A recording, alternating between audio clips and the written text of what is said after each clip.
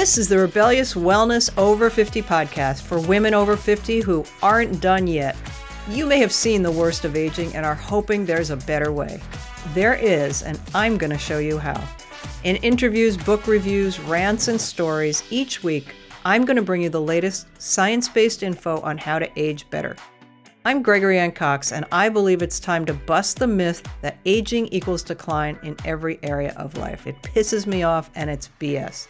Look, aging happens, but it doesn't have to ruin your life. You just need to get a little rebellious in your approach. Welcome back, everybody, to another episode of the Rebellious Wellness Over 50 podcast, where I bring you guests and all kinds of book authors and experts to talk about what you might not hear from your doctor, what you might not hear from your friends, or read on Dr. Google. These are scientists, medical professionals, and others who have found an alternative to lots of prescriptions, lots of what are they, like surgeries and things. And today, my guest is Dr. Norm Robillard, and he is an expert in gut health and helping people with the problems that are so common these days, gut problems like SIBO and leaky gut and silent reflux, something we talked a little bit about a minute ago. So Dr. Norm, thank you for being with us and welcome. Thanks, Greg. Thank you for having me. Happy to be here. I know that this is going to be a hot topic because, gosh, it seems like so many people these days are suffering from reflux and problems sleeping because they have GERD as we get older, especially after 50, maybe put on a few pounds. But you got into this, started as a microbiologist, and you got into this specific solution for people with these problems. Why? Yes, and it did have to do with reflux, a little bit of IBS as well. Yes, I'm trained as a microbiologist. I was working in the biotech industry, but I found in my mid to late 30s, I started having a real problem with acid reflux, and it became quite bad and quite chronic. Some of the worst issues I had, not only heartburn, but also waking up in the middle of the night with aspiration reflux. It's going into my lungs and scared the daylights out of me. I'd wake up thinking, is this what it's like to die? I mean, it was just my lungs were on fire. I had no idea why. And I didn't understand what was causing reflux and my aspiration reflux. I had no idea. I had never been on a diet. I was just, working, doing my job, eating whatever I wanted. So it involved a lot of, pasta and vegetables and meats. I was an omnivore. But it was only when I ended up going on a low carbohydrate diet, one of my sons told me I could lose a few pounds if I went low carb and got a treadmill. So I thought, okay, I probably should. But what I realized when I went on low carb made me forget about the weight loss issue because my reflux was dramatically improved in really just a few days. Wow. And it just made such an impact on me that I started asking why. I started reading about what is known about reflux, what causes it. And I read about things like the lower esophageal sphincter muscles on top of the stomach. They're not closing right. They're too loose. They're relaxing. Everything seemed to have to do with this sphincter muscle. And I thought, how do carbohydrates play into this? Because here I am removing a lot of them from my diet and feeling so much better. The theory, and it was a theory, even though it was 60, 70 years old, didn't really explain that. And so I actually thought I'd trace the digestion of fats, proteins, and carbs through the human body and just see what I could learn. And the funny thing is just doing that for 1 or 2 days, I already came up with an idea that I thought really fit my observation. And that was, as a microbiologist, I realized we have these trillions of bacteria and other microbes in our intestines. And I just thought, I know bacteria ferment carbohydrates very efficiently for fuel. And I know that most of these strains produce a lot of gas, things like hydrogen, methane, and so forth. And I thought perhaps I'm just eating more carbohydrates than my body is capable of efficiently digesting. My 39-year-old body is not digesting all of these carbs I'm putting down my throat. And I'm suffering from carbohydrate malabsorption. and I've got overgrowths or blooms of these bacteria, not necessarily bad or pathogenic bacteria, but bacteria that are normally in my intestines overgrowing. And when they produce all this gas, it creates gas pressure. And that pressure is building up parts of my intestine, translating into the stomach. It's well known that people with GERD have more intragastric pressure in their stomach. And it's pushing on this sphincter and it's actually driving acid reflux. And so it's a pretty simple idea. But once I latched onto that, I was like, this could be something. And so I took a little time to try to destroy my own theory to be on the safe side. Maybe I had something wrong. But the more I researched this issue, there was a lot of evidence for this way of looking at it. And so, of course, I had to write a book, even though I'd never written one before. And I was working at Amgen, the biotech company down in Southern California. So I was up late at night after work writing it. So the book is Heartburn Cured. It's filled with typos. It's out of print. But it gets the job done. I needed to get this off my chest and get this theory out there. And so I spent, many years after that. Really, it drove me to make a change out of the business I was in and into digestive health. And so I followed that up with some refined approaches. A refined approach that I cover in the book's Fast Tracked Digestion. There's an IBS version and a heartburn or a reflux version. And we developed a mobile app. But it's based on restricting certain types of carbs that are hardest to digest and most likely to be fermented. So it's a little more of a finessed approach. And it also has a couple of other parts to it. One is focusing on, not only on limiting these certain types of carbohydrates with these so-called FP points, a calculation I developed, but also really looking deeply for underlying causes. So there's a chapter in the book on underlying causes that can contribute to this issue. And of course, in my consulting practice at digestivehealthinstitute.org, I also use these fundamental ideas, limiting these 5 types of carbs, working on underlying causes. And there's a whole behavioral and practices realm to this that are kind of pro-digestion or pro-absorption.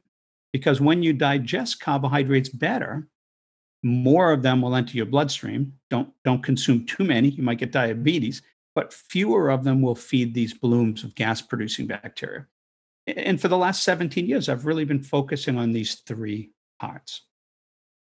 And you said that other factors can contribute to this besides food. Just give us a quick summary. What other kinds of factors? Sure. Well, what this idea evolved into was, first, I really thought perhaps this overgrowth is SIBO, small intestinal bacterial overgrowth. It's an overgrowth of bacteria in your small intestine. And I do think that SIBO is a factor in many of these cases. In fact, we're in our second clinical study with the fast track diet. And one of the components is we are doing breath testing to specifically answer the SIBO question. But it's not the only form of dysbiosis. A couple of really key papers in 2014 and 15 indicated that people with IBS, which is closely related to GERD or acid reflux, have an overgrowth of bacteria in the early part of the large intestine. So that could be a factor, and the 2 might be connected together. And we now know there's overgrowths of fungi in some people. They call it SIFO, small intestinal fungal overgrowth. There's overgrowth of these archaea organisms that produce methane in the gut. And so that's called IMO. And that's now, well recognized as a problem. But so what causes these imbalances or these overgrowths, right? That's really your question. And there are a lot of things that can feed into this. Motility is a big one. You need to keep things moving through your digestive tract. And anytime that's not, whether it's from surgical adhesions or kinks in your intestines that slow things down, or scarring from something like scleroderma, diabetes can impact the vagus nerve and cause some motility issues. Gastrointestinal infections are notorious for kind of an autoimmune reaction that slows down motility. So all of those motility issues. Stomach acid is a big one. You need it for digestion.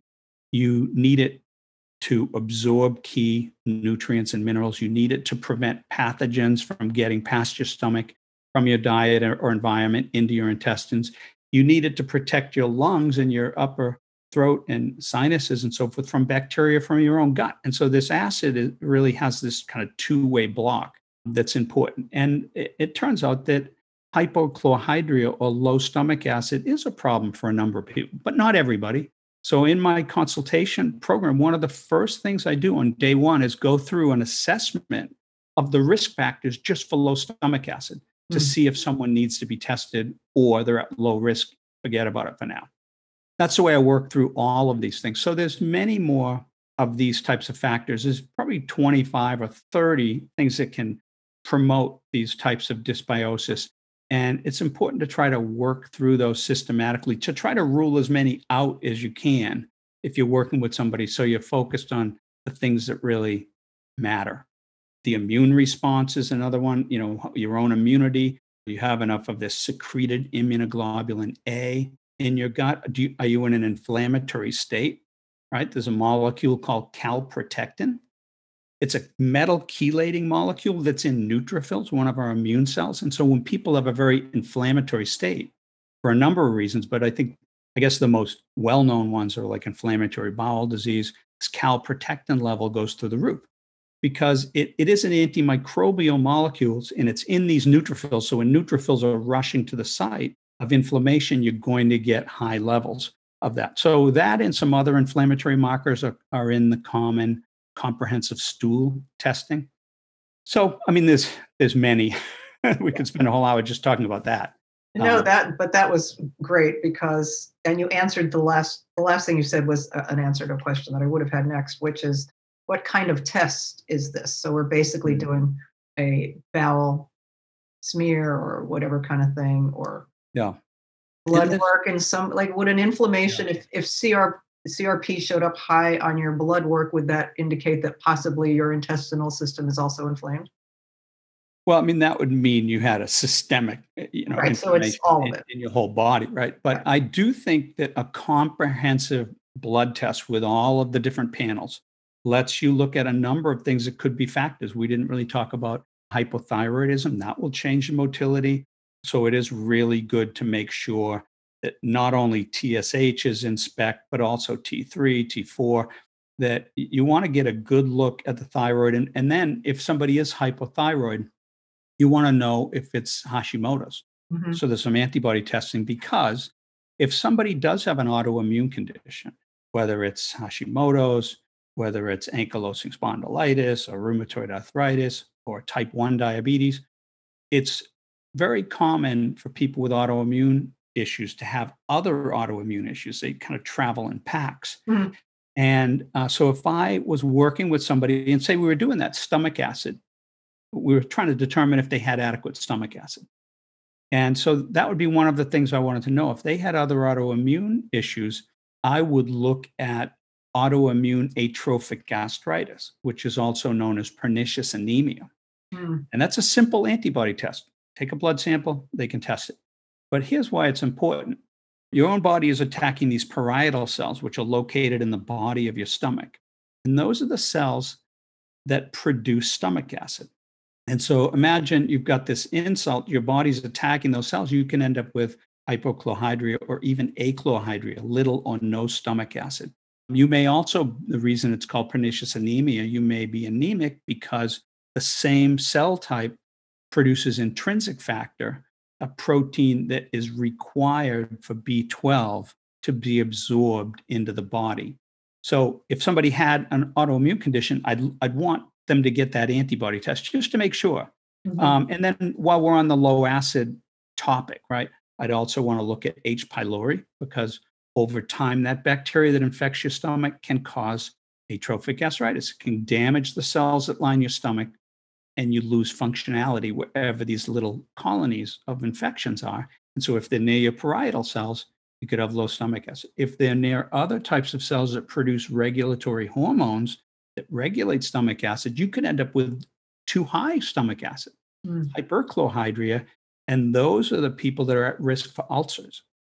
So you want to look at that. You want to look at if somebody, say they have sports injuries and they take a lot of NSAIDs Mhm. because those can cause gastritis, damage the stomach lining. It's the same story all over. So you want to know if they have that. And also these NSAIDs can damage the small intestine, condition called NSAID enteropathy. Whole other story, but equally, problematic. And of course, if they're on taking H2 blockers or proton pump inhibitors, game over. They have no stomach acid when they're Well, that's taking what I it. was just going to ask you because, how many billions between prescription and over the counter of acid blockers are floating around in people's systems. And A I lot. get that it has, for somebody who's suffering with acid indigestion and reflux at night, GERD, whatever, when they go to sleep, it must feel like an answer to prayer if they get relief pretty quick from those things, which I think they do. I mean, I used to, when I was a chef, high stress, whatever, bad eating habits, Maalox tabs were my best friend, right? They felt really good. However, how does somebody that, and I know that long term use of those things is contraindicated, but most doctors don't say it's good for 3 months, 6 months, and then we're getting you off of here. And then how do you wean? I mean, what solution could you offer somebody if not for that, if they're in pain? Well, I work with people in this situation every day. And by the way, I mentioned this study we were doing with a teaching hospital in Chicago, and it is on people with reflux. There's 90 people in the study. It's about halfway enrolled right now. But they aren't just people with reflux that want to try the diet and see if they get better. They actually have to go off. They have to be willing to go off the proton pump inhibitor and Mm. try diet as an alternative. So we'll see what happens with that. But when I work with people that have chronic acid reflux, whether it's laryngopharyngeal reflux or heartburn, any version of reflux, and they are taking these acid reducing medicines. First of all, for LPR, the throat issues, there's been several studies and meta-analyses, and the proton pump inhibitors, acid reducing drugs, don't work any better than placebo. Wow. So they're still highly recommended by a lot of doctors to treat that. I'm not sure why, because the data says they're not really that helpful. Might find somebody that says it helps a little bit. But for heartburn, absolutely, half of the people that take these drugs for heartburn related issues find symptomatic relief. Half don't. But even the ones that do, you don't want to be on these for a very long time. For a couple of weeks or a month, probably not a big deal. But the list of long-term health consequences, side effects too, but long-term health consequences, significant health, long-term health consequences is just grows all the time. Every year, there's a few new papers that come out, whether it's heart problems or kidney damage or an increased risk of pneumonia. Another big one is an increased risk of Clostridium difficile infection, which tends to come back more often and is more difficult to treat. Because imagine, these PPIs, they're getting rid of the stomach acid, which is one of your control mechanisms for these bacterial populations. And so they change. And there's been studies, they can show the microbiome changes when people are on these medicines. And the normal protective role it plays against when C. diff is to enter your intestines from any number of sources, whether you visit a nursing home or a doctor's office, you picked up these spores and they enter your digestive tract. A healthy microbiome and your own healthy immune system can protect you. But people that are either immune compromised or they have dysbiosis, unbalanced bacterial populations, they don't get that kind of protection. And so they're more susceptible to that. While we're on the subject of medication, prescription medication, let's talk about antibiotics. Mm, Friend or foe, I get it when you need them because you have a mm, bacteria raging through your system, you need to shut it down, right? But right. frequency and long-term use, talk about that, and a healthy gut. Not only am I somebody that's had to take them from time to time, I had Lyme disease a few years ago, bad case, collapsed. You too, I didn't collapsed on collapse, the but it was couch, long-term. collapsed on the couch, and found the tick right in the middle of my back where I couldn't reach it. Mm. Had been hiking in New Hampshire 4 days earlier, so it was really clear cut. Identified it and had to go and get some doxycycline, which was horrible on my gut, but I didn't Mhm. want Lyme disease either. I spent a good part of my career working on antibiotics and antibiotic resistance. I studied it when I was a postdoc at Tufts. I was looking at the transfer of resistance genes for clindamycin, an antibiotic, between intestinal bacteria. So in this case, Bacteroides fragilis and E. coli. We were kind of interested in how these genes spread around. And we published that work. And then I went from academics, I joined Bayer Pharmaceuticals, and I worked for many years on antibiotic resistance and also antibiotic development. I worked on the development of ciprofloxacin. It's an antibiotic that's saved a lot of lives, but it also has side effects, like they all do. And not only some possible health effects, Achilles tendon issues and so forth, but these antibiotics do wreak havoc on the gut microbiota. They will reduce the diversity. They're not just going in there and killing the bad strains or the ones that you don't like or the ones causing you symptoms. They're killing a wide variety of them. And that variety that they kill or inhibit, some antibiotics are static, they just stop the growth, and some are cytal, they kill. Every antibiotic has a certain dose range and pharmacokinetics, how well it will reach different tissues and all of this kind of stuff. And some antibiotics stay in the gut. They also have a spectrum. Which types of bacteria or other microbes do they kill or inhibit? And so a lot of the antibiotics these days are broad spectrum. And it's great because even when you don't know what the infection is caused by or you didn't culture it, you might kill it with one or two of these broad spectrum antibiotics. The downside is they will kill an even wider range of microbes in the gut. And so there's been studies on that, and it shows that there is some level of dysbiosis after antibiotics. Functionally, it tends to recover in the following months because other bacteria kind of fill in the spot with whatever the role of that particular microbe was, whether it's helping to break down certain fibers or sugars. But it's less diverse, and so it's going to be less dynamic and less robust for all aspects of health, including how well they help break down the foods that we don't digest, complex carbohydrates, and other things that enter our gut. They help regulate bile levels. Bacteria and the liver work together to regulate bile levels. It's some really complex but interesting science.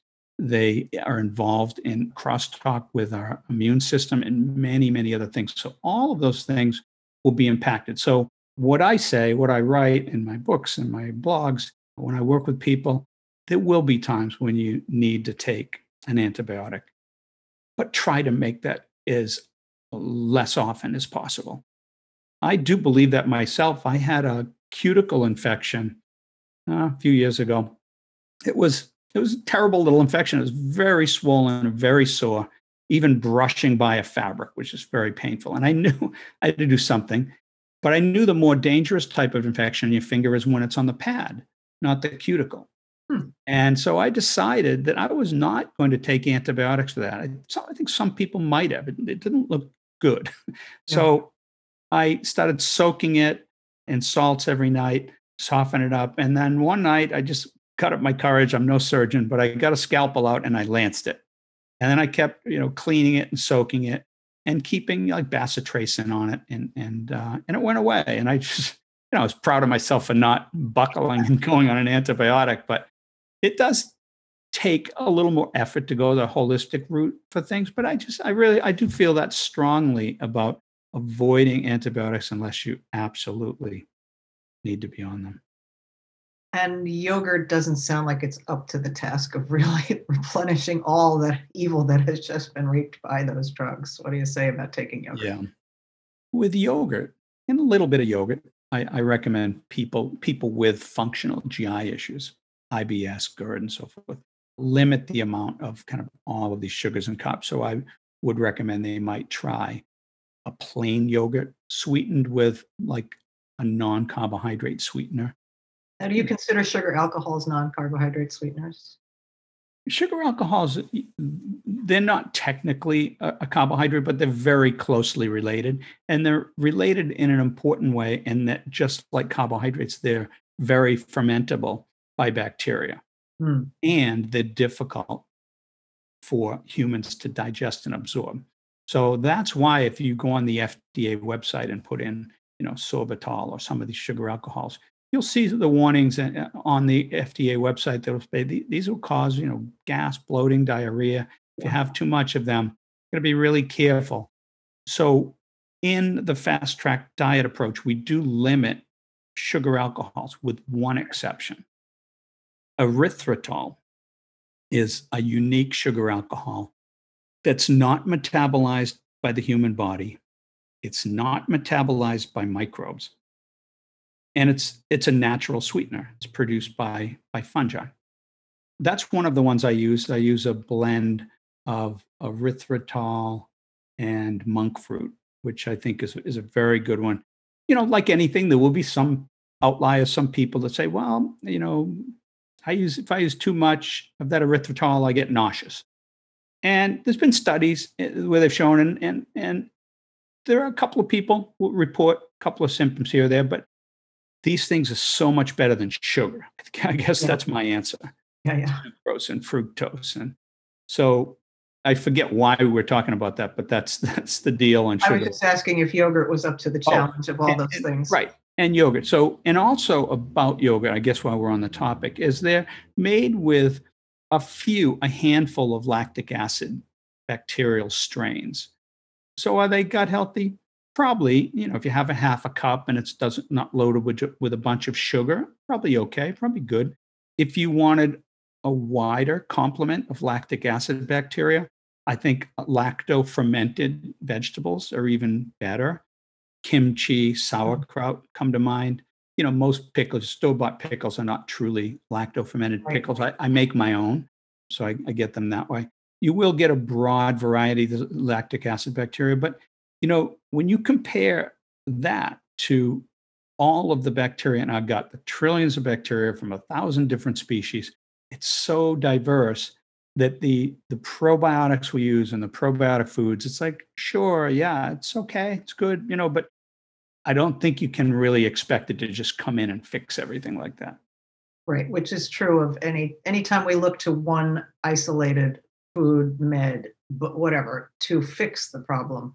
Yeah. We're still a holistic being with a whole environment around us and people and emotions driving hormones, right? So it's always more complex than, but I just wanted to talk about the yogurt thing because the doctor, I was given antibiotics. I didn't take them. Don't tell them. Because I got an infection at a wound, a site where they did a little suture thing. And I just had this feeling it wasn't that bad, right? 3 days, no fever, I was like, all right. But the doctor, dutifully said, now, do you eat yogurt? Make sure you have I was like, yeah, I got you. I'm good. Hear this, But anyway, and I didn't want to not take it, but I didn't want to take it. So it all worked out fine. I wouldn't suggest if somebody has good luck with something or it's their favorite thing, I try to support that whenever I can. Yeah. It'll do no harm. Yeah. Go ahead. And unless yogurt is not agreeing with your stomach, I think it can be a healthy food, especially non-sweetened. I like to sweeten mine with berries and coconut flakes and things like that. And it works out fine. A little cinnamon. And I'd agree. And I do that once in a while. I especially like a Greek yogurt with herbs, for like kebabs, kind of maybe the half Greek person. A couple of cucumbers in there stirred in. I like cucumbers. Yeah. So I like it too. And here's something that is really positive about fermented foods, whether it's fermented dairy or fermented vegetables. And there's some fermented meats too. We can talk about those later. But the bacteria, these lactic acid bacteria, are breaking down sugars in these foods. And so what you get on the other end is a well-preserved, lower carb food. So I'm all about watching the level of carbohydrates in our diet. And so that's a good way to do that. So for that reason alone, of course, when you go to the yogurt aisle, 90% of them are going to have berries and sugar, and it's a sugar treat. And chocolate chips and crunchy flakes and gotten crazy.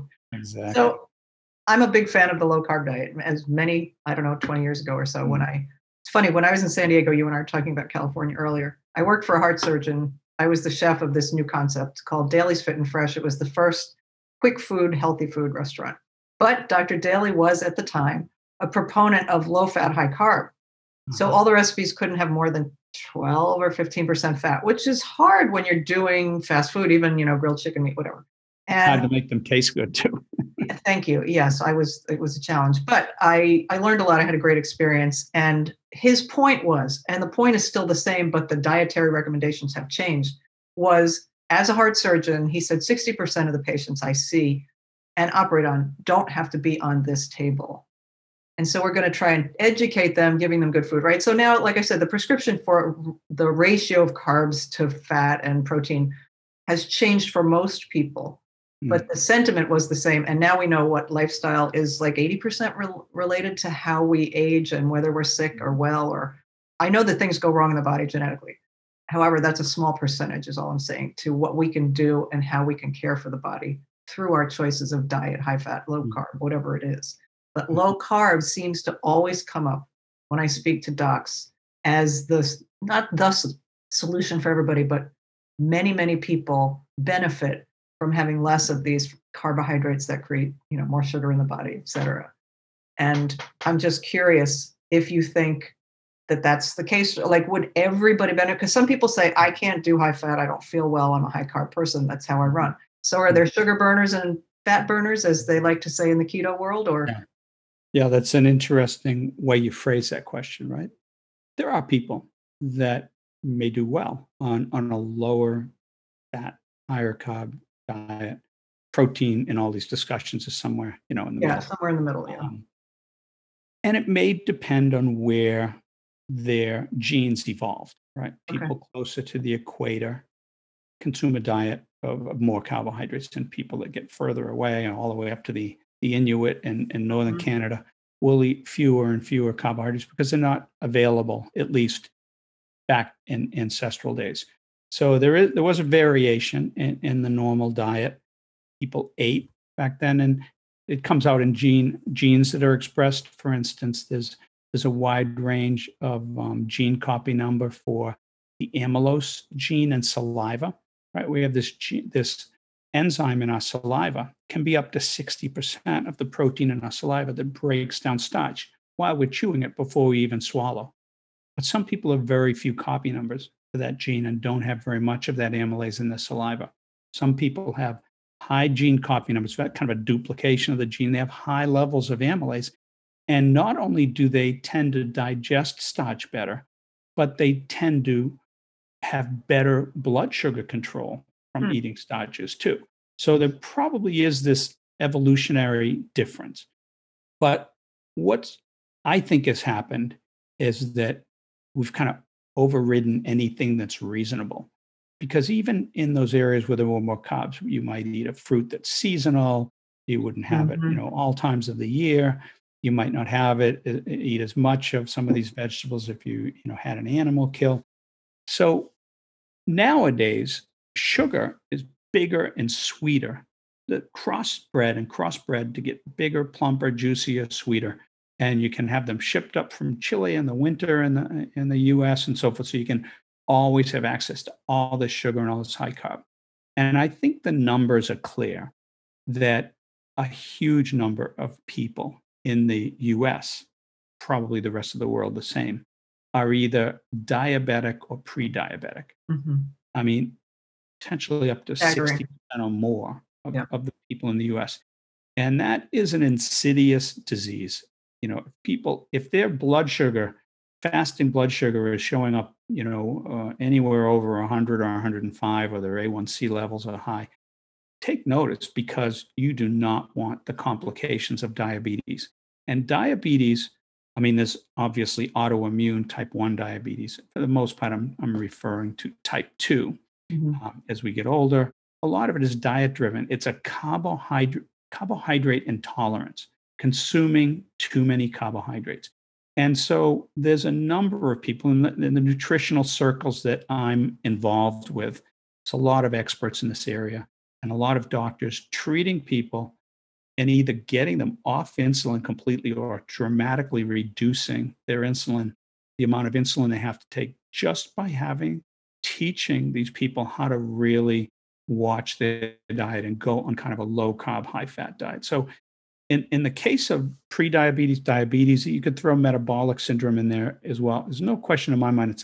It's the inability to process carbohydrates metabolically, and you should be on a lower carbohydrate diet. So if you can't be, well, you better come up with something else, whether it's fasting or but you're intolerant to carbohydrates metabolically. It's interesting that in the digestive health space, in the area that I do research and work in, that carbohydrate intolerance is also a digestive problem. But instead of high blood sugar issues, you've got these, overgrowths, dysbiotic growth, low diversity, but high abundance, a lot of gas, a lot of symptoms. So you're also intolerant to carbohydrates from a digestive standpoint. So the best of all worlds is a low carbohydrate diet.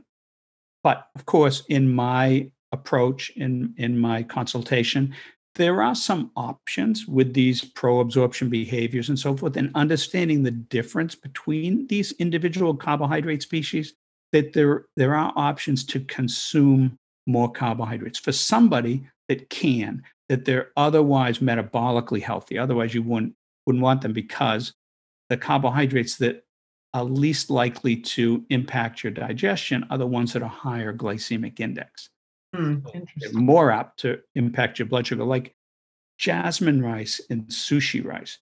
They can contain the starch amylopectin, which is much easier to digest and break down and absorb than other starches like, in basmati rice or Uncle Ben's rice, that have a lot more amylose, a linear starch molecule that's tougher to break down. It's more like a fiber. And so it's more likely to drive digestive issues. So there are, the book and my consultation program gets into the weeds on that a little bit, because there are options. Some people, for whatever reason, either feel like it stabilizes their weight to have a few more carbs, or they're convinced that it's messing with their hormones. So we can finesse it that way. I was happy. But I'm talking a half a cup of rice. I'm not talking. Oh, come on. Not that whole big quart they give you when you get Chinese. Not the whole white container with the little metal That's top. what I mean. Yeah, no. Yeah. When I was reading something on your website, one of the things you said is about chewing. Speaking of amylase, chewing your food 25 times, I think you said. And I remember when I was a kid, somewhere in high school biology, maybe they said you should chew your food 21 times before swallowing. To this day, I don't count anymore, because I just know I am constantly made fun of because I'm the slowest eater on the planet. And guess what? I have a really good gut. So I don't know whether that's the whole problem. Good for you. The whole solution. I do the same thing. Generally, I'm on a low carb diet. Me too. But occasionally I'm not. I go out with my friend. He's got a big trawler, and we take it up to Nova Scotia. But on his boat, there's granola bars and oatmeal and bread, and it's a carb-rich environment. So a lot of times I'll end up eating carbs for the better part of a week. And when I get home, I have symptoms. I might have soft stools. I'm like, man, I need to just get on a low-carb diet immediately. Right. But when I'm there, I at least will do the behaviors. I'll eat slowly, just like you, and chew really well. I'll watch my portions. Yeah. And water. Things you can do. Speaking of motility, water, right? Yeah. Throughout the day. I just want to remind people, you rattled off your website pretty quickly. So it's digestivehealthinstitute.org. That's and correct.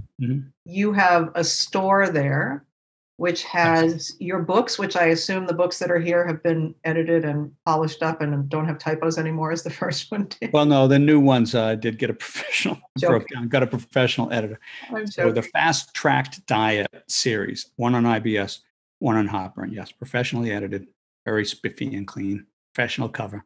All the things I didn't do in the first one. Well, heck. And they can get access and read about the Fast Track Diet mobile app. I was just going to say, you've got an app for Android and Apple. Yeah, and it's a good tool because it lists a lot of foods. There's an FP calculation I created that will basically, it's symptom potential. What's FP? Tell people what FP stands for. It stands for fermentation potential. Okay. And it's a rearrangement of the glycemic index formula. Glycemic index tells you how quickly one carbohydrate is going to be digested and absorbed into your bloodstream compared to glucose, which is absorbed most quickly. So that's what the glycemic index is. How fast will this food raise my blood sugar? Right. So I've rearranged the equation to measure this fermentation potential, because what we really wanted to know was, for any given food, how likely is it the carbohydrates in that food will stay behind and fuel overgrowths of bacteria? So we had a different purpose. So we rearranged the equation. And people can plug it into Excel. If they just Google FP calculator, it will take them to a free calculator on the website. But the app, of course, has that all built in. So if you just, say you're going to add carrots to your dinner, it will ask you how much, and you say, okay, maybe a quarter cup. Well, it will already calculate. It has the nutritional facts and it will calculate these FP points. And then you can change the serving size too. If you say, oh, half a cup, I can't afford that many points today. You can reduce it and it will keeps track of that. And then you can stand back at the end of the week or month and you can look at your symptoms because you can plug your symptoms in. So it will track your symptoms, will track these FP points, and you can stand back and look and see, are my symptoms following when I have higher FP foods? Usually they will.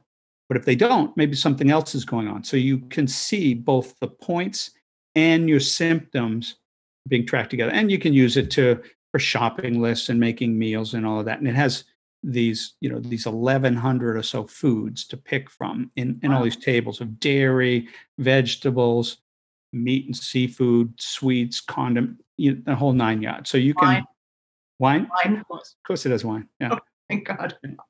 Good for you. I'm a whiskey drinker, but I like a good wine too. Of course, you can't live in California and right. Had to, yeah, definitely. So somebody could, listening to this call, somebody could say, I really need what that doctor offers. They can have an appointment with you. Yes, virtual. Oh, absolutely. Yes. I'm a consulting microbiologist, right? I'm not a licensed physician. I'm a consulting microbiologist, but people can make an appointment with me. And you can make a 1-hour appointment with me, pick my brain, and then I'll write a report afterwards. But I typically recommend people book a couple of sessions because that gives us a chance to have one deep dive for at least an hour on the front end. Mm-hmm. And then afterwards, I'll spend a few hours with that information and I'll generate a report. I'll also send people, if they have another session, a diet and symptoms log. And I ask people to keep that log for 2 weeks prior to the second session. And if possible, send it to me the night before the second session. That makes sense. Because I will really spend some time on what are they eating? What symptoms are they having? When are they having those symptoms? Because not all foods and types of carbohydrates are fermented at the same rate. Mm-hmm. And everybody's microbiota is different. And so you can have digestive symptoms and say, oh man, I just need to stop eating that yogurt. When really it might not have been that half cup of yogurt, but it might have been the pizza you had the night before. Because with a lot of these tough fibers, it can really take a long time before you consume it, before your bacteria working collaboratively, all of these types of microbes, they specialize in breaking different bonds in these complex fibers of many, many different types of bonds, work collaboratively to start breaking this down and fermenting it and cross-feeding other bacteria. And at some point, it can be many, many hours after you eat it. They build up kind of a head of steam. And then they start generating gas and you're feeling symptoms, but you might be blaming the wrong food. That's why this log, the way I look at it, takes that into account. And of course, people consume things in mixed meals. So you might blame the pepperoni, but actually it was the wheat and the pizza dough. So that's why the food log is very helpful. Mm-hmm. But yeah, and so I write these reports after every session, and people can look at it. They can make dietary changes. They might try an over-the-counter supplement. I won't and can't recommend any prescription medicines, but they can also take these reports and share them with their doctor.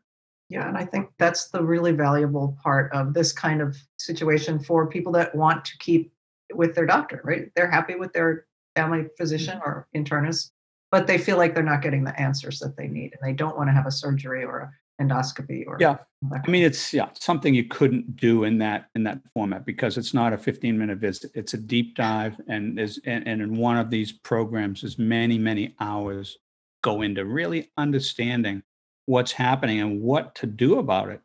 And some of these conditions are challenging. There can be multiple conditions and multiple things to keep in mind. I'll take on some unusual cases occasionally. I worked with somebody that had pouchitis. So she had inflammatory bowel disease, ulcerative colitis, and had her colon removed, but ended up with pouchitis. Very challenging situation where, half of the people that have this pouch made from the ileum, part of the small intestine, they get this very inflammatory situation. So in certain unique cases, if I take on a case, I've agreed that it's going to be kind of a research project. So I'll do those occasionally too, not all the time. Okay, all of you one-off specialty cases, Dr. Norm is your man. Well, this has been so fascinating. We could spend another couple of hours going on rabbit holes that are still left to be undiscovered. So maybe we'll have you back at Sure. the end of the year after maybe the beginning of the year after people have indulged too much and everybody has Yep. an acid indigestion. Okay, people, don't be shy if you are suffering with any of these kinds of heartburn, acid reflux, irritable bowel, small intestinal SIBO. At least stop by Dr. Norm's website and check out his books. He's got lots of free resources, including recipes. So for people who say, well, I know that I should be eating more or less of this, but I don't know how to cook it or I don't know what to do with it, he's got some recipes there too. Mm-hmm. Thank you very much. I appreciate your time. My pleasure, Greg. Thanks for having me. You are welcome. Peeps, I'll be back next week. Be well. Till then. That's the end of another episode of the Rebellious Wellness Over 50 podcast. I hope you've enjoyed it. If there's anything that you heard or hear when you tune in that you think would benefit a friend, a sister, a mother, hey, even some guys, send them my way, would you? And if you've not ever been to the website, rebelliouswellnessover50.com, head on over there. There are resources, things that I don't always get to on the podcast that might help you age better. Be well till next time. And stay that way.